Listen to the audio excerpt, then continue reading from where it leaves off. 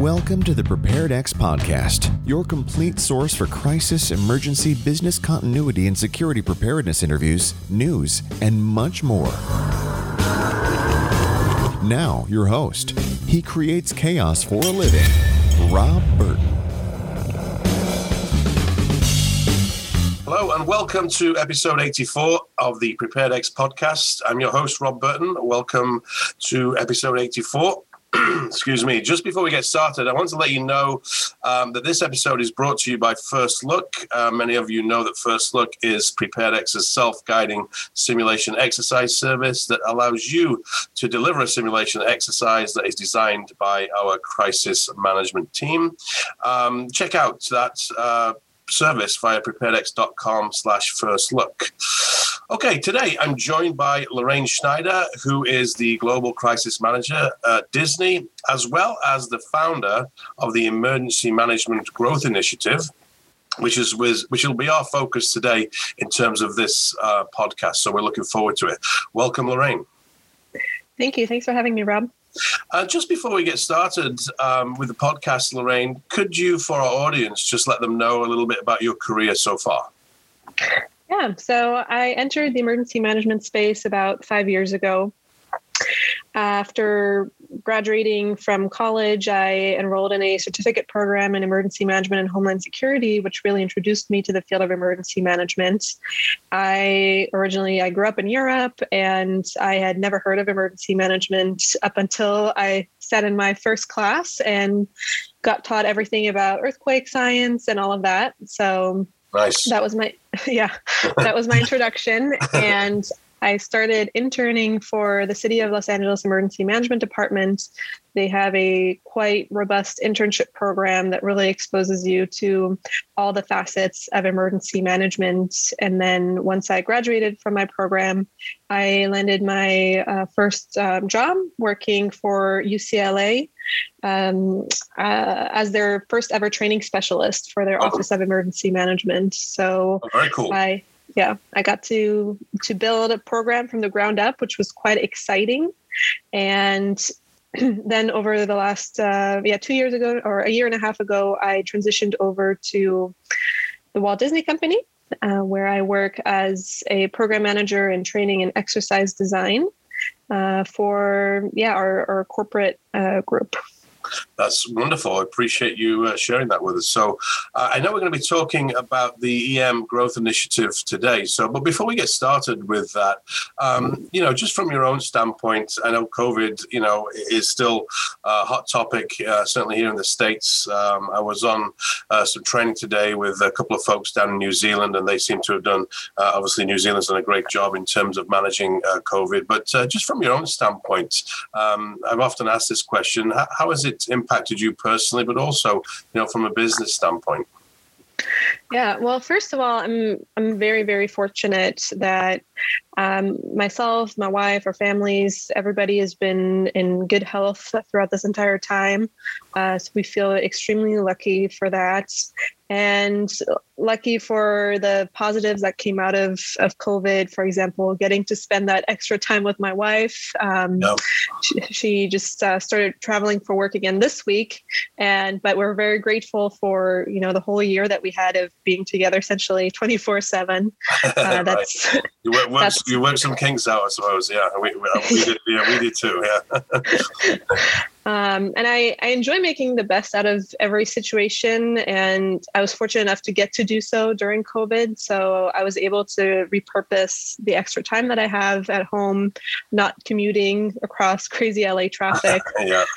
I got to focus on some personal and professional development. I hosted my first ever podcast last year, COVID-19 Heroes, which follows the lives of those who are helping and working on the front lines of the pandemic. So that was a great project to get to do. And I started my master's program in the fall. I am pursuing an executive master's in international strategy and diplomacy for the London School of Economics and Political Science. And I get to do that even based here in Los Angeles, which is really great. And I also got to launch the Emergency Management Growth Initiative, which I'm excited to talk to you about today. That is wonderful. Well, you've been busy during this, crazy time. So kudos to you, Lorraine. Yeah, let's start off with an overview then of what is the Emergency Management Growth Initiative. So it launched last year, and it all started out as pretty much like a dinner, bringing other emergency management colleagues together. That was right before everything locked down, and having conversations. And essentially what EMGI is about is making the emergency management profession both more visible and accessible. Working across the public sector and the private sector for small organizations or large organizations, I realized that no matter where we work, we as emergency managers tend to face similar obstacles. Mm-hmm. And those obstacles always lead back to visibility and understanding of the profession. So if you look at leadership, the people we report to as emergency managers, whether they are elected officials or they're a head of an organization, they oftentimes don't have a background in emergency management. And that makes it kind of hard for us to be able to get what we need, to get the resources that we need in order to develop robust programs. So one of our focus areas is engaging with leadership to really expose them to emergency management, make them understand what it is and how we can best serve the jurisdiction or the company that we work for. And another piece to that is also making emergency management more visible to the general population. I don't know about you, Rob, but I don't think I've ever met an emergency manager who, grew up thinking that they wanted to become one. Right, right. No. So, there's multiple reasons for that. Emergency management is a relatively new profession in terms of only now do you have programs that are rolling out in universities where you can actually study emergency management. Yeah, that's right. There's still a lot of progress to be made there in terms of the types of programs, how many of them, and the quality. So one of the things that we do is exposing young people, college students, or even people who are maybe working in adjacent professions like public health, public administration, or the military to emergency management so they can know that it exists and decide if they want to pursue it themselves. So that's what we do. We also engage with emergency managers. We keep the conversation going, really wanting to make sure that we get together as a collective and develop solutions to our own problems, really feeling that empowerment. And so I was really pleased to see that this message resonated with a lot of people, and people reached out to me wanting to become engaged and become active in this. So now I'm really proud to say that we're a team of 14 individuals spread across the entire US. And we even have a person based in Canada and another one in the UK. So it's been extremely rewarding. Yeah. Well, that's great. And it sounds like your mission is, just right on point from what I see in the industry. I think, your point there with regards to, you don't start off in this world and thinking, going through school and, I want to be in emergency management in some way, shape or form, right? It's kind of, a lot of the folks that I know that are in that field, they kind of, fall into it from, either being in another profession before that, or it comes through somebody else passing on that that's what they do. And I think there's a lot more that emergency management in general can do to let the public know what they do, right? I think there's a big gap there. It sounds like the initiative is going to help with that. Yeah, we really need to learn to be advocates for ourselves. Absolutely. Yeah, I've seen a lot more on social media more recently, of course, on the big events that happen, whether it's a big storm or, some kind of earthquake that goes on. I think, you get more exposure that way, through response, right? And because you see them on television, or they're part of a group that responds, and they're in front of a microphone or a camera responding to, a situation that's going on. But, we should know before the event happens who they are and what they do, right? Exactly. And I think that's also been a benefit of COVID, is shining that light on emergency management. But we also know that after any type of incident, the interest level of people, the population, and even leaders goes down again relatively quickly. So we have to make sure that we really leverage each opportunity that we get, whether it's a real life incident or planned event, to build off of that and build momentum. Sure. I know we're going to come back to you mentioned the podcast. I know we've got a couple of questions with regards to that, and some more questions around the initiative. From your standpoint, though, as it relates to having the right policies in place to support an emergency management program, how critical is that, and why? Having the right set of policies is really critical on a variety of levels. So if we start off with government, for example, there really needs to be more attention paid to emergency management, and we've clearly seen the reasons why. And so in terms of questions of how do we ensure that vulnerable populations are front and center in our planning and response efforts, and the types of assistance that the government can give out and such, that's really key. Or what laws can help prevent loss of life or loss of property. So there's lots that can be done there. And one example I like to give about what pertains to where I'm based here in Los Angeles is that our codes here are really based around preserving life safety and not so much usability. So this means that our buildings are built in a way where if you're in them and you have an earthquake, it's very unlikely that you're going to die, but your building will not be habitable any longer. Right. And residents and businesses are going to lose their home. Mm-hmm. And so what are we going to do with, all these thousands of people who are now homeless, or all these shops that have to close down their doors? And when legislation was put forth to make that part of to increase the building to a higher standard, which would only add 1% to the construction cost, which, 1% is not a lot. No. There was significant pushback of, this is something that should be really dependent on whoever is paying for the construction, and is not so much a social issue. So there's still lots of these types of policies that need to be worked through to really make sure that we can do our jobs best and preserve the most lives that we can, and preserve loss of property as well, which is highly critical. And the same thing goes with businesses and organizations, which really need to support emergency management programs, not just in times of crisis, but throughout. And I think what is key here is, or what the struggle that we have is that we're not revenue generating for our organizations, but we are revenue preserving. Right. And so we really need to lean on that and make sure that we can highlight this part to our leaders. Yeah, if the last few years, even going back 5, 6, 7 years when we had, those 3 or 4, big hurricanes, I think the South Coast had 1 or 2 big ones that year. And then I think Florida and the East Coast, Eastern Seaboard had 1 or 2 big ones as well. And obviously the Caribbean got devastated as well.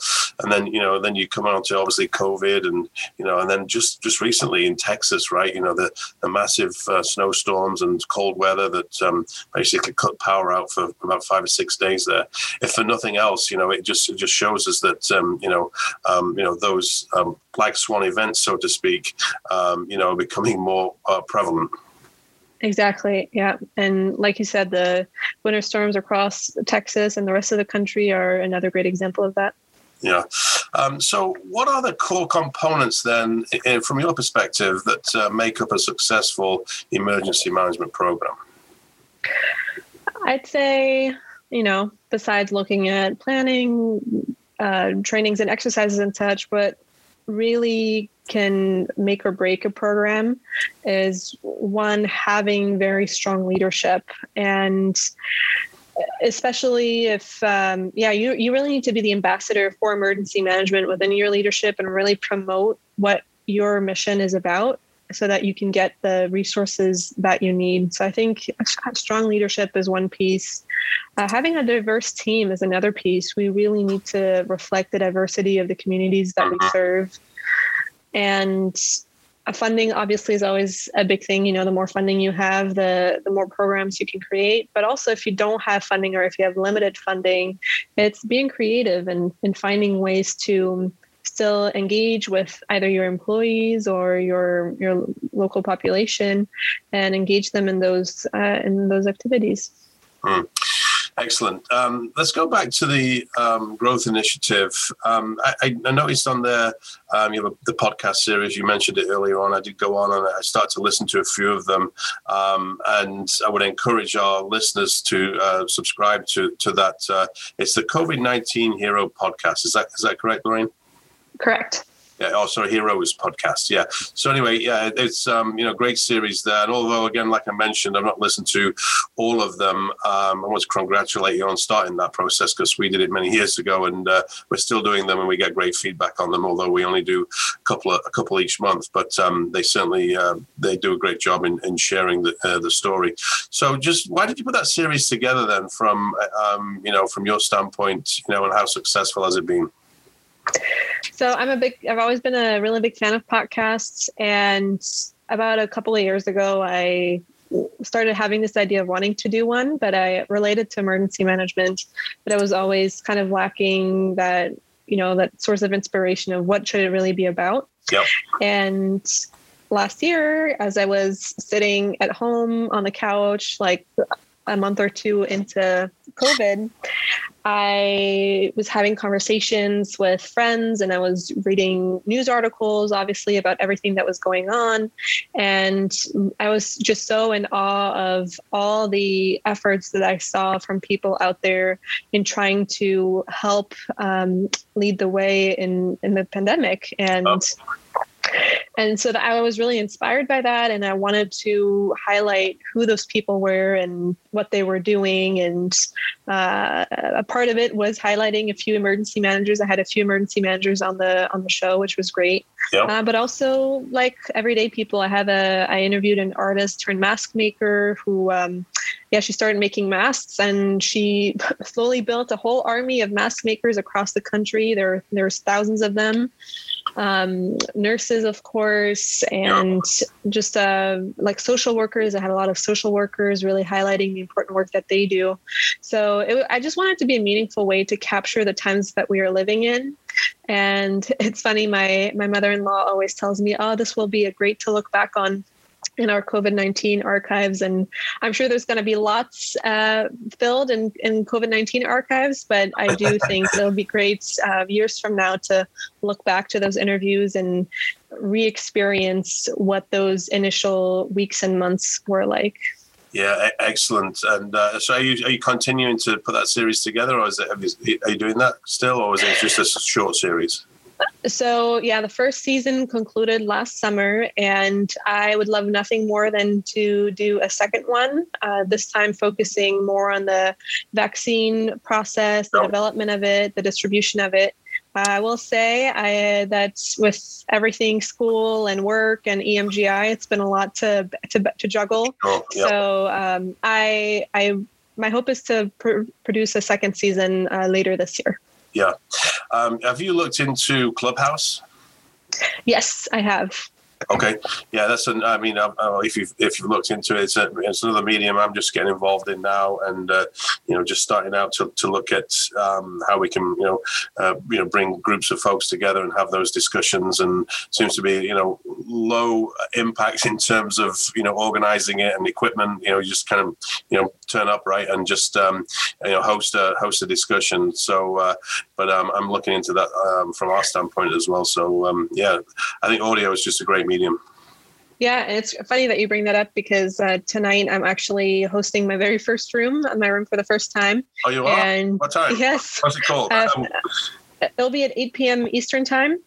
And it's about the Texas winter storms. So, just inviting emergency managers from Texas and elsewhere, really anywhere, to participate in talking about the Texas winter storms and the different perspectives on it.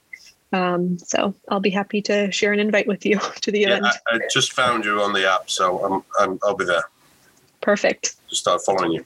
Oh, social media, hey? And looking forward to that.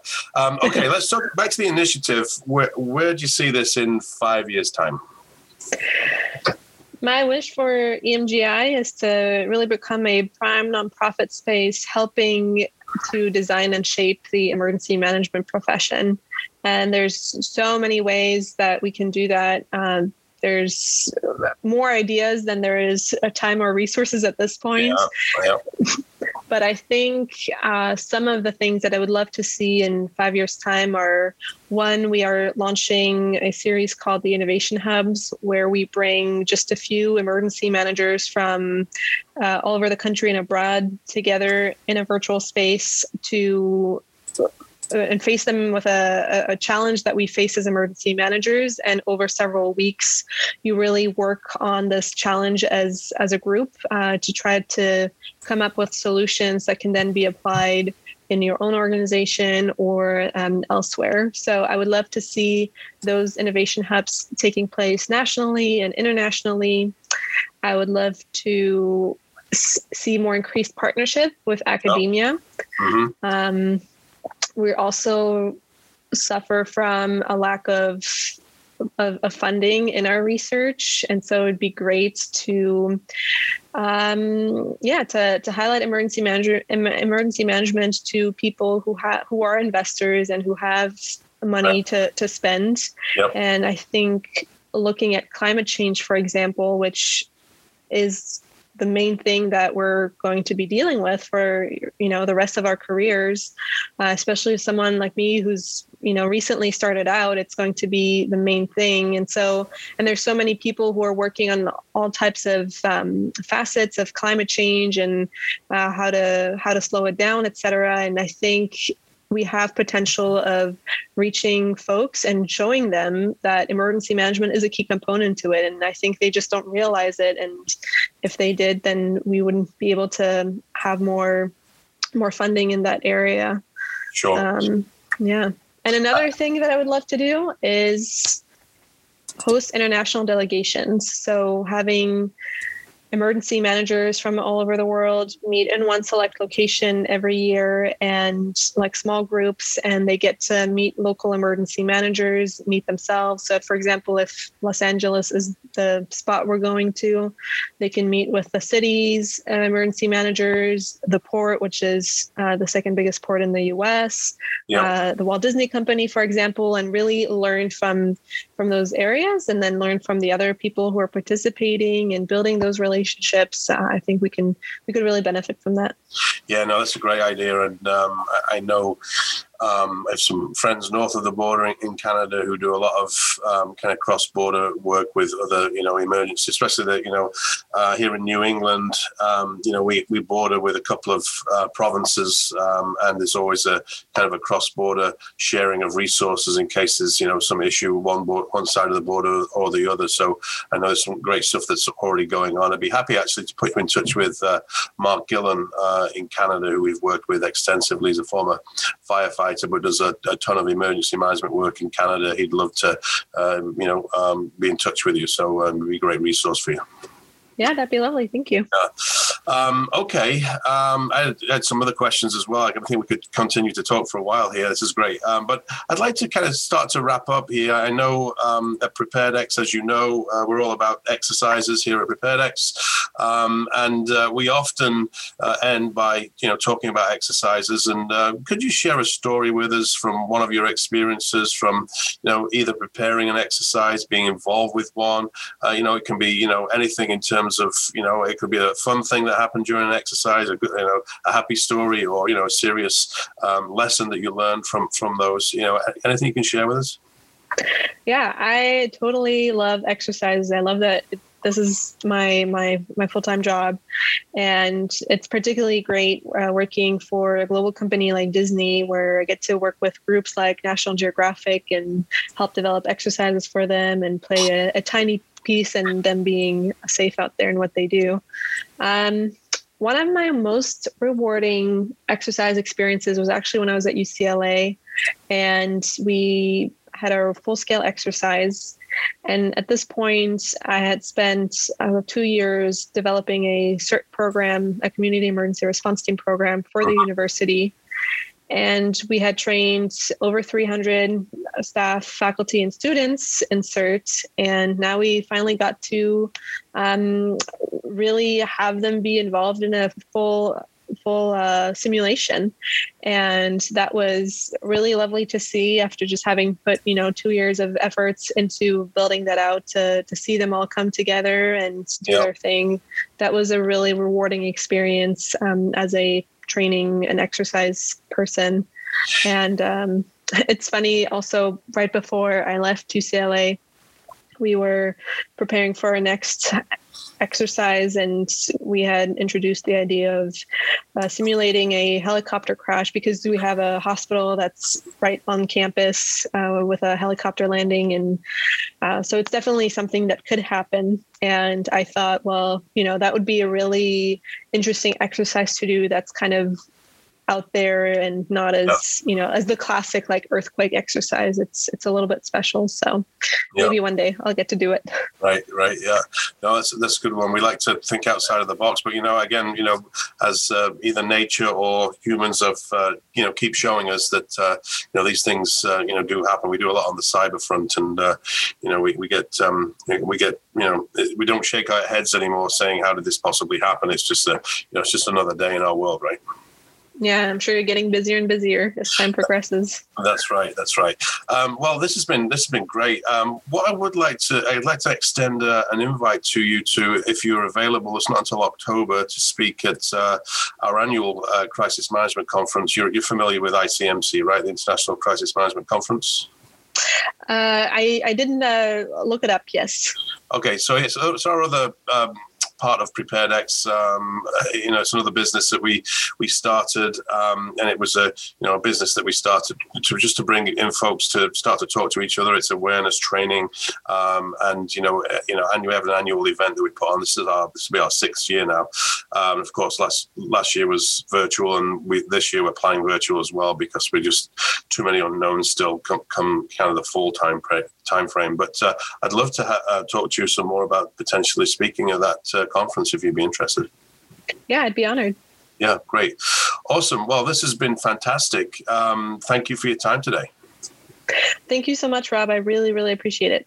Yeah, no problem. Just before you do shoot off there, where can listeners get a hold of you if they want to touch base with you, LinkedIn, or maybe contact you? Yeah, definitely find me on LinkedIn. Lorraine Schneider should be pretty easy to find. And if you want to also get involved with EMGI and participate in our dinners or be a participant in one of our innovation hubs, you can also find the Emergency Management Growth Initiative on LinkedIn, or find us at emginitiative.org. That's wonderful. Thanks again for your time today, Lorraine. Thank you, Rob. Okay, that wraps up episode 84 of our podcast series. Please comment or rate us on iTunes or wherever else you're listening to this podcast today. We appreciate our listeners, and we look forward to hearing from you soon. Take care, everyone.